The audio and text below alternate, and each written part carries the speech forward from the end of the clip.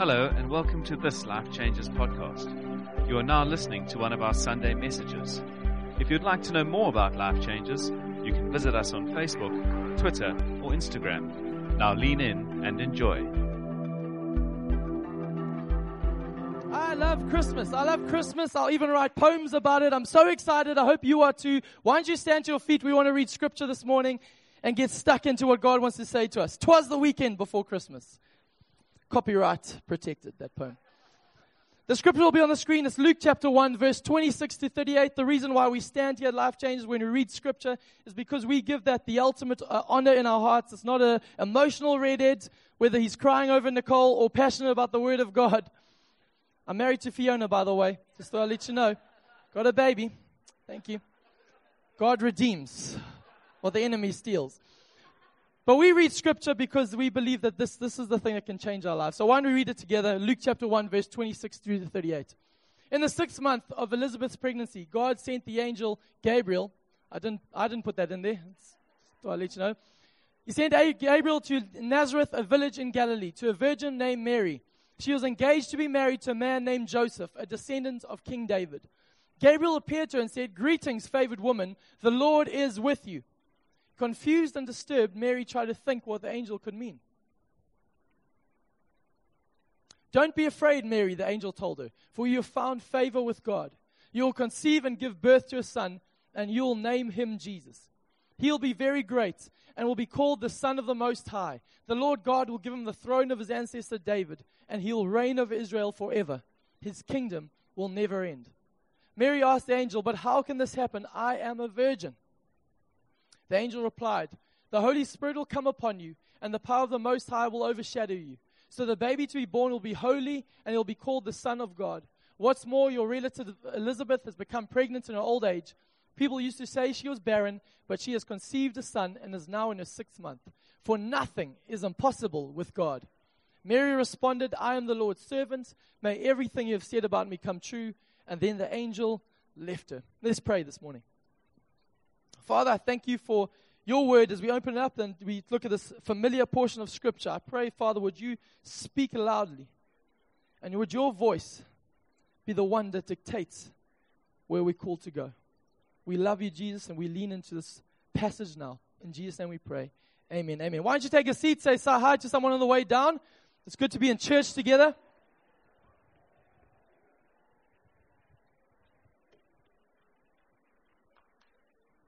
As you can see, I love Christmas. I'm a big fan of this time. I'm in Christmas trees and all, carols and all.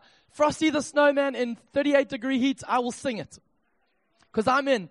But Christmas, I love it because as soon as the 30th of November turns over to the 1st of December, a renewed sense of hope and excitement and longing and anticipation leaps in most people's hearts. It's a time of hope and excitement. But I want to say, as Charles Dickens once said, it's also the best of times. It also is the worst of times, as I know in the same breath that there are many people who, in the same moment as Christmas dawns again, there's loneliness in people's hearts. It's leaping up. There's the reminder of broken relationships that just becomes very, very evident. Financial stress becomes the order of the day. Fear over what lies just over the calendar month, what happens next year, starts to loom large in people's hearts. I want to say this morning, it's a simple idea that I want to present to you this morning, is that I believe God is leaning in and He's wanting to speak to your hearts. He's wanting to speak to my heart. He's wanting to speak hope, peace, joy, life, faith, future into every single heart this morning. But here's the thing I do know as well. The enemy is also wanting to speak. It's the best of time and the worst of time. The enemy's voice wants to be just as loud and wants to come and put into doubt, chaos, confusion, the what God is speaking to you. Because I want to tell you that ever since the very beginning, there's always been two preachers. From the page 1 of the Bible, God has been preaching. Genesis chapter 1, the Father preaches to mankind, "I want to bless you. I want to give you authority, dominion, influence, intimacy with me." God is preaching from page 1, good things for humanity. But just one page over, in Genesis chapter 3, we see the introduction of the second preacher. His name is Satan, and he slithers onto the scene, and he throws into doubt, into chaos, into confusion. Did God really say? And the narrative of the rest of Scripture, all the way through, and even into my own heart, and to your own heart, is there's always two preachers, two voices that are competing for where you're going to walk into the future. Here's my thesis this morning. The voice you listen to will determine the future you walk into. Let me say it again. The voice you listen to will determine the future you walk into. So this morning, out of this text of Scripture from Luke chapter 1, I believe in uncertain times, in chaos, whether you are up on a mountaintop and you're so excited for your Christmas leave, or whether you're down in the dumps and you're just saying, I don't know if I've got even enough emotion to make it through these next few weeks. I want to tell you, God wants to speak. And I pray that you are going to be listening to the right voice. 3 voices that we have to understand that we be listening to this Christmas. We have to deal with, understand. Number 1 will be on the screen. Mary had to deal with this, and so do we. We have to understand, will we listen to the voice of your failure or the voice of His favor? The story that we read, it opens up this dramatic scene where the angel Gabriel, just love that name, don't you? The angel Gabriel arrives and he speaks favor over Mary. The first thing he declares, he says, Mary, you have found favor with God. And I love this line that follows that, just underneath that. The first line, before Mary has said a word, it says this, confused and disturbed, Mary wonders what the angel could mean. Confused and disturbed. Now, I want to tell you why that's important, because I've wondered, why was she confused and disturbed? Was it just because an angel had appeared dramatically? Was it what he said that confused her? I'd like to present to you that the spiritual backdrop that this story opens on is the fact that for 400 years preceding this moment, 400 years, it's known as the intertestamental period, more colloquially called the silent years, where for 400 years in the Israel history, it appears that God has been silent on the nation. God has been silent. In my Bible, the Old Testament, the New Testament are separated by one page. It's one page, it's a blank page. And it's the end of Malachi. That one page, turn over, you start book of Matthew, Mark, Luke, or John. That one page represents 400 years. It's a flick in your Bible. That's 400 years where the present word of God, where scripture, new scripture, or revelation just seemed like God was not speaking. I present to you, maybe He was still speaking, the people had just stopped listening. But what had happened because of this sort of thing, the spiritual backdrop that comes to Mary, is she finds herself on the wave of 400 years where this stuff doesn't happen. God does not speak to us. In fact, because of this, the people, they've carried the shame of Babylon for so many years, the guilt of Babylon, which we've been preaching for the last 4 weeks out of Daniel, that the nation have got into a spiritual depression, a spiritual stupor, where they feel the Pharisees have risen up. They are starting to actually say, because God is not speaking, God is not happy with us, God is angry with your sin, that's why He's not speaking. And they started to put laws and religion and chaos on people and putting the burden on, and so people will never forget the shame of Babylon. So the people are under a heavy weight, a heavy oppression. And Mary finds herself in this moment where this is the burden that she's carrying with the nation of spiritual guilt and shame, being whipped every week about their brokenness. And here comes a moment where the angel declares, which voice are you going to listen to? Mary had the opportunity to either lean into the God's favor that He was preaching anew, or into the old and the nation's shame that she knew so well. Mary had to make a decision in that moment. Which way would she go? I present to you this morning that this is not just some biblical narrative that is stuck in the old and the crusty black and white pages of the Bible. No, it leaps out of the page because I believe this is our reality.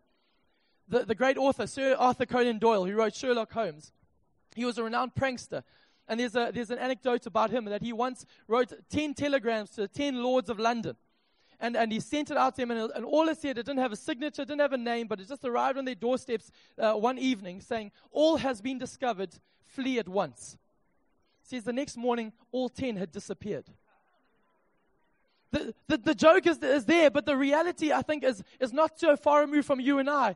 Because if I'm honest, I think in my heart, I remember the times I grew up in a home where I was battling with a secret addiction for years of internet pornography. And most evenings when I saw my parents go on the computer, the harrowing thought was, have I deleted the history? And I would be so stressful. Did I actually delete the history? I'm so nervous that I was about to be found out. And I don't think it's too far removed from you and I this morning. I believe that maybe you're sitting here, you're going, have I deleted those text messages that I don't want my spouse to see? Maybe you're sitting here this morning and you're going, I've got to move the finances around a little bit so that my family doesn't know that we're actually in a bit of a negative situation, that I've used the money where I wasn't supposed to use it. Maybe you're here today and that's your story, or maybe it's not what you've done, but it's what's been done to you. Maybe it's not so private, actually. It's actually a weight that is so visible for everyone to see that you're just carrying on for years, or maybe something that hasn't actually happened. You've been saying, why haven't I fallen pregnant? And it's a shame that you had expectations, you've seen friend after friend fall pregnant, you haven't. Or maybe you say, why hasn't he proposed? Why did he leave me? Why has everyone else got the promotion, but I didn't? Maybe it's just as subtle as that, but I want to say many of us cannot walk into the favor that God has for us because we're dragging our failures behind us like an old piece of toilet paper that's got stuck to the bottom of our shoe, and we just can't get it off. And no matter how much we try, it's an embarrassment, and we can't keep our eyes down because this thing is dragging us back. This morning, the biblical precedent is this. We have an enemy called Satan, and his number one job is not temptation. Although he's very good at that. The enemy's number one job is not temptation, it's accusation. So much so that the enemy's name in Scripture is the accuser of the brethren. We are told that night and day he never stops accusing those who've been called by God. This is what the enemy's job is to accuse us. And the way he does it, he's got two weapons, his left hook and his right hook. His left hook is called guilt. And guilt is something, he will remind you what you've done or what you haven't done. He'll remind you again and again. He'll pummel you into the corner, as we saw that the fight of the century this year in the 10th round, where the MMA champion of the world is just getting, it's too much. He got the fighters out of him. And the left hook is going, this is what you've done. This is what you've done. And he'll bring it up again and again. And you just can't get it out of your psyche. And you start to be defined as that. And then he'll follow it up with the right hook called shame. Guilt reminds you what you've done. Shame starts to change what you've done and tells you this is actually who you are. You're not just somebody who once had an affair. You're an adulterer. That's who you are. You're not just somebody who made a mistake one day. This is who you are. He'll actually say, you are your sin. The enemy will start to remind us with his left and right hooks of guilt and shame. This is what you've done, and this is who you are. I wanted to remind us this morning that actually God's favor is different, though. And let me tell you about God's favor. God's favor is dependent on his nature, not yours. This morning, God's favor is based on his victory, not in your history. God's favor is received, not achieved. God's favor is counterintuitive to you and I. The nature of the enemy wants to remind us of where we've been, our history, what you have done, what you haven't done, where you haven't measured up. And God is saying, actually, the angel arrives and he does not mention anything about their past. He says, Mary, you are favored. I want to say that God is pronouncing this over every heart this morning. And I pray by the time I'm done, your heart will start to shift and start to believe this truth about who you are, but more importantly, who God says you are. Here's the implication this morning in point 1, is we have to get rid of the would have, could have, should have language of condemnation, which is underscored by the passivity of regret. I could have, I would have, I should have. Here's the truth for you and I, for you and me. This morning, I want to tell you, you can't unsin. It's happened. The only thing you can do is repent. How many times I wish I could go back and regain the wasted years, the wasted hours, the wasted moments. I can't. Let me set you free. Where the enemy wants to remind you again to replay those wasted moments, those horrible conversations. You wish you could pull back. You can't, but you can repent. And here is what repentance is. Religion will tell you that repentance is to whip yourself into submission. No, repentance is not that. Repentance is not wallowing in your failure. It's rejoicing in his favor. Which voice will you allow to determine your future? The voice you listen to will determine the future you walk into. Point 2 this morning. Number 1 is your failure or his favor. Secondly, will you listen to the voice of your doubt or the voice of your destiny?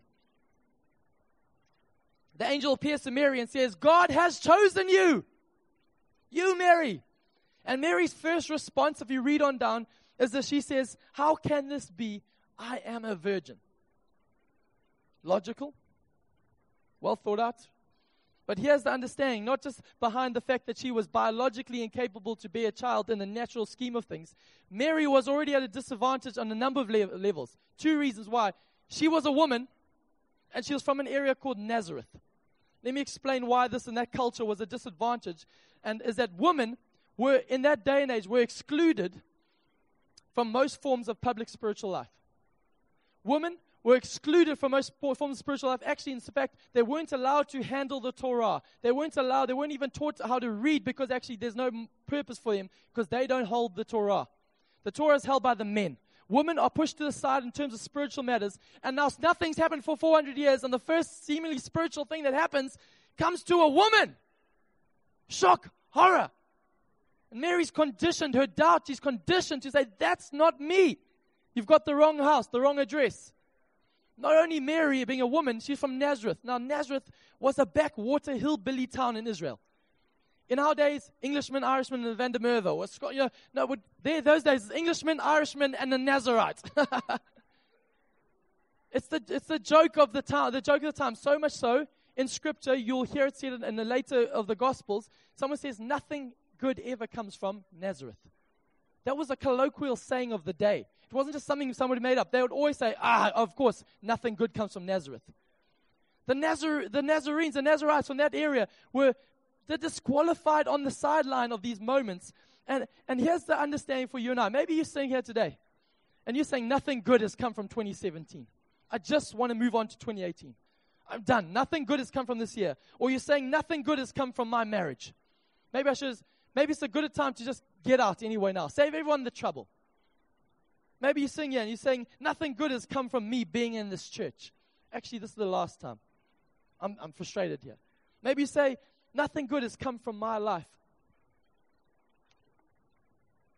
I have the privilege to tell you this morning that Jesus wades into the mess of our nothing and doesn't just bring order out of our chaos. He brings glory out of our chaos.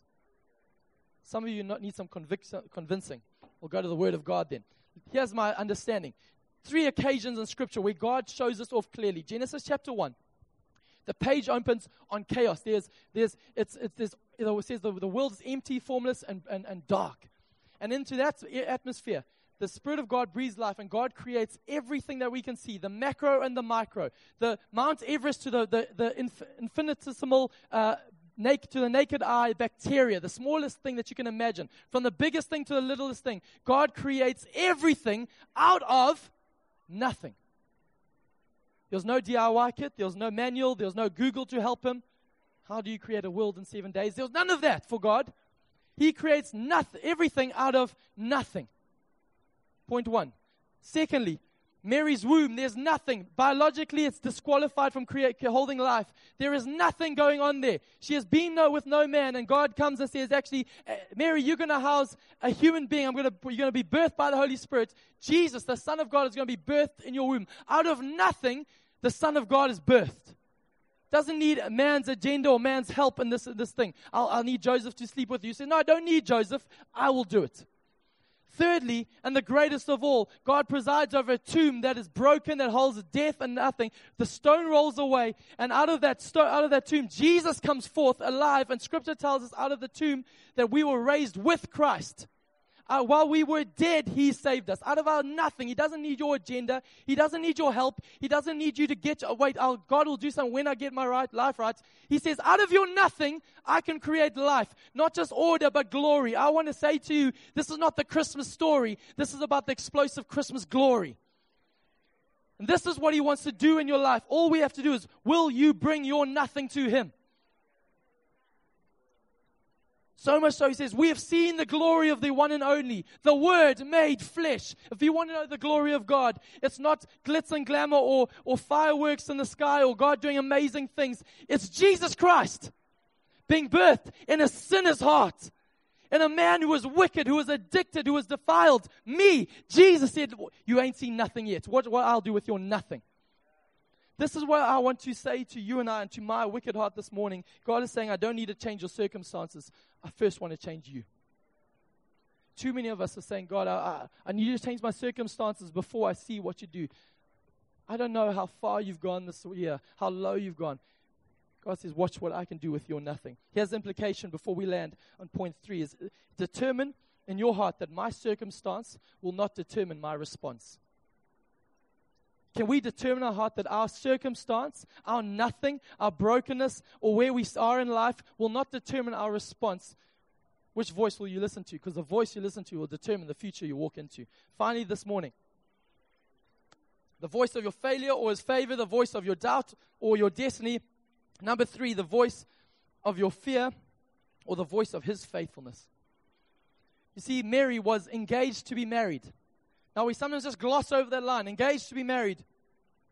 You see, the problem with this for Mary, why this was quite a thing, and for her to suddenly be pregnant while she's engaged. Firstly, as Scripture tells in Matthew chapter 1's account about Joseph understanding that his wife is now pregnant apart from him. It says that he wanted to divorce her quietly. No, she was up to be left. It was okay if you engage, you were betrothed. There's a covenant had already begun. That actually, if you are unfaithful, your husband could leave you. There'd be no offense on his part. He could do it. And if that happened, you'll become financially destitute because no one else then would have anything to do with you because you're spoiled goods in that culture. So for Mary to be pregnant while she's engaged and it's not Joseph's child, she's like, I can explain it to him as the Holy Spirit, but he's probably seen that on Jerry Springer many times. Oh, it's the Holy Spirit. I'm just thinking logically.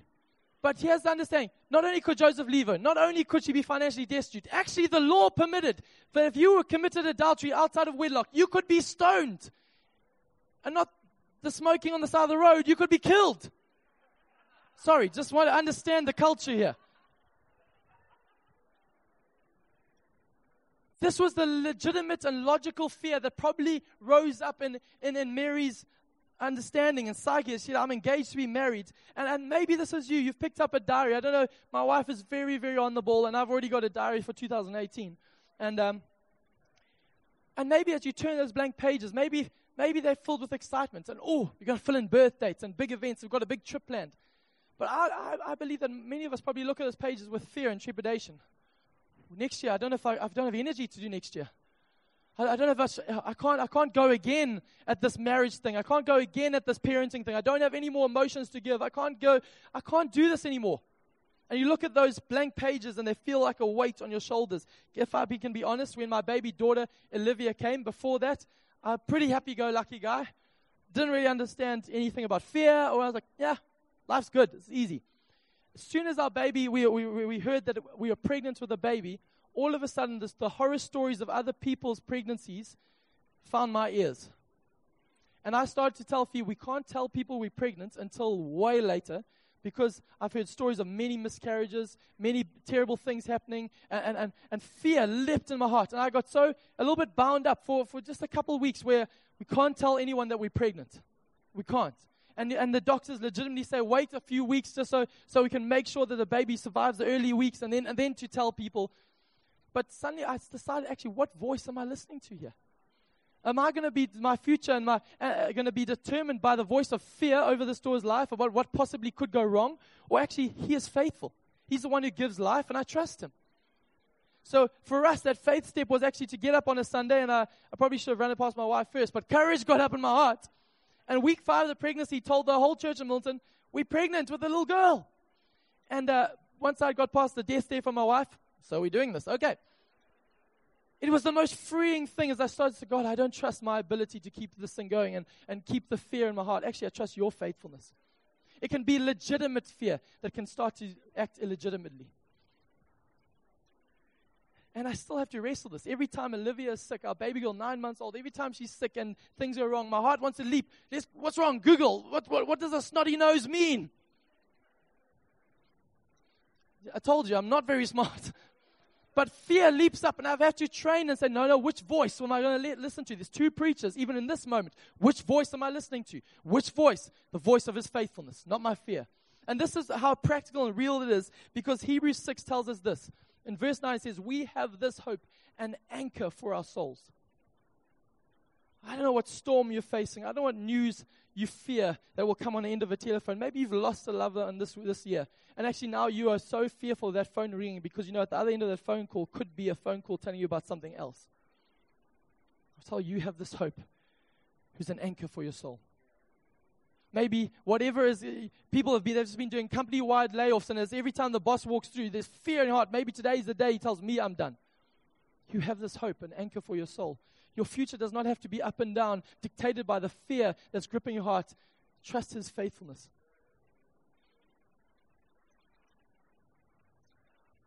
Do you hear the opposition or do you hear the opportunity? Do you hear the opposition or do you hear the opportunity? Do you hear, as the Israelites did as they fled from Egypt, do you hear the chariots behind you or do you see and hear the Red Sea opening up in front of you? And when fear comes, we've got a choice. Do we lean into the fear or into His faithfulness, which leads us to a bigger future? Do you hear the Goliath standing there taunting you, in front of you, mocking you, calling you into question your future? Or do you hear the potential of him about to smack and hit the ground? Do you hear or see and feel the fire getting hotter? Or do you see the fourth man joining you in the fire? As Mark preached a few weeks ago. What do you hear? Do you hear the opposition or do you hear the potential, the opportunity? Because here is understanding. Fear can only be silenced by faith. Fear is not silenced with good planning, good management, get a better opinion, get a safer system around us. No, fear is only silenced by faith. And too many, I believe, have allowed fear to keep them locked into a corner for way too long. Hiding, shriveled, and their future is getting smaller and smaller because of fear on the mundane, but also in the big things, just grips their heart. We were not meant to walk in fear. And I love this as Scripture lands. This is how we defeat fear. It says this, the angel said to Mary, for nothing is impossible with God. Now, note that. It doesn't say nothing is impossible for God. That's a given. Nothing is impossible for God. But the angel goes and puts, I've underlined in my Bible the word with. Because what that means, nothing is impossible with God. There was an invitation to partnership here. Mary, I'm not just going to do this on my own. I want you to step into a bigger future. Will you partner with me in faith here? Yes, I see your failures. Yes, I see your doubts. Yes, I see your fear. But will you partner with me in the story? Nothing is impossible with me. This is the understanding. And I love the fact that in this moment, God is calling us to embrace the voice of His favor, His destiny, His faithfulness, and partner with Him in impossible things. And Mary's response, the last line of the text we read, says this. I love it. It said, I am the Lord's servant. May everything you have said about me come true. Let everything the voice of the first preacher has said about me come true. I see the disqualifications, but I hear His voice. I see the fear, but I hear His voice. I see the brokenness, but I hear His voice. Can I tell you this morning, here is the great news for you and I. I believe God wants to speak hope into every heart this morning. The enemy wants to speak fear and chaos and confusion, but here's the truth for you and I. Hope is not circumstantial. Hope is not a principle. It's not a philosophy. Hope is a person. His name is Jesus. And when Jesus is given, He is not retracted. When Jesus is going, there's a hope, there's an anchor for our soul. This morning, I want to land on with this question. Which voice will you give prominence to in your life? Will you give prominence to the voice of your past, your failure, that barking dog that just will not keep quiet? Guilt, shame, just cannot move on. Will you give voice to the doubts in your heart? Am I qualified? Am I enough? Have I got enough to give my family? Will you give voice to your future fears? Or will you give voice and listen to the voice of hope this morning? There's a scripture in the book of Hebrews which says this, today if you hear my voice, do not harden your hearts. God is speaking. God is calling. And I believe today He's calling sons and daughters back to His voice. There's a moment where He's coming over and says, I see your chaos. I see your nothing. Will you respond in faith? Yeah, but I don't know all the ins and outs of this thing. I don't care. Will you respond in faith? What will Joseph say? I don't care. Will you respond in faith? What will my family and friends say? I don't care. Will you respond in faith? I'm a woman. I don't care. Will you respond in faith to the voice of the Father? I land with this phrase. The Son of God became the Son of Man, so that sons of men could become the sons of God. This is the mystery of Christmas. Why Mark mentioned earlier, why heaven would invade earth and come in the form of a baby, so that we would not trust the ability to make this thing happen, but say, in our weakness, you are made strong. Can we close our eyes in this moment? I'll ask the band to come up at this time.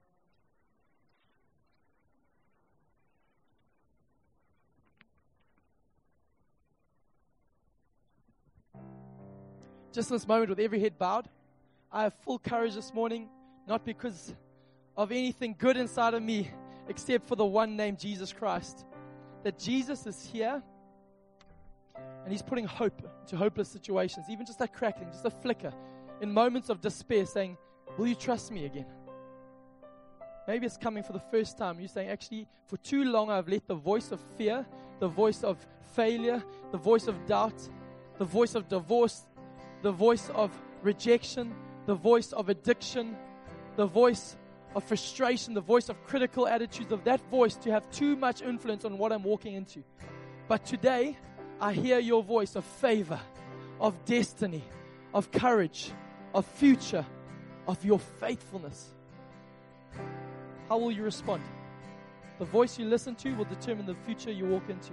Today here, sir, ma'am, if you're here, you're saying, today, I need to repent. And as I said earlier, repentance is not wallowing in your failure, it's turning to His faithfulness. If that's you for the first time, saying, I want to put my life and my trust in Jesus. I've tried on my own, but I want to put my faith in Jesus today. Maybe for the first time, maybe for the 13th time. Maybe, I don't know how many times, but for real, you're saying, Jesus, today's the day. I want in. I'm done listening to the wrong voices. I want to turn my ear to you. If that's you, I'd love you on 3 to lift your hand. I won't make you do anything. I'm just going to pray for you. 1, Jesus' voice is calling you. 2, He's speaking life. And 3, He's saying, will you respond to me? Put your hand up if you can, please. Thank you, thank you, thank you. Father, you see these hands. More importantly, you see these hearts. And where there's disqualification that's been barked over them. Right now, in this moment, you're saying, son, daughter. The enemy, they go, no, I'm sinner. You say, son, daughter. No, I'm failure, son, daughter. No, I'm reject, son, daughter. I thank you, Father, that the voice of heaven is declaring, mine. You are my son. You are my daughter. With you, I'm well pleased. Thank you, Jesus, in this moment. Let's pray. Father, right now, for us with our hands up, lifted to you, I pray. We say, Father, we repent. We turn away from our failure. We say sorry for it. But we turn and we say, Jesus, thank you for your acceptance. Thank you for your cross. Thank you for your blood that speaks a better word. Speaks a better word. I thank you in this moment, Father God, you're taking people from darkness to light. You're taking people from chaos to glory. You're taking people from death to life. As they say, I am all in, I trust Jesus alone.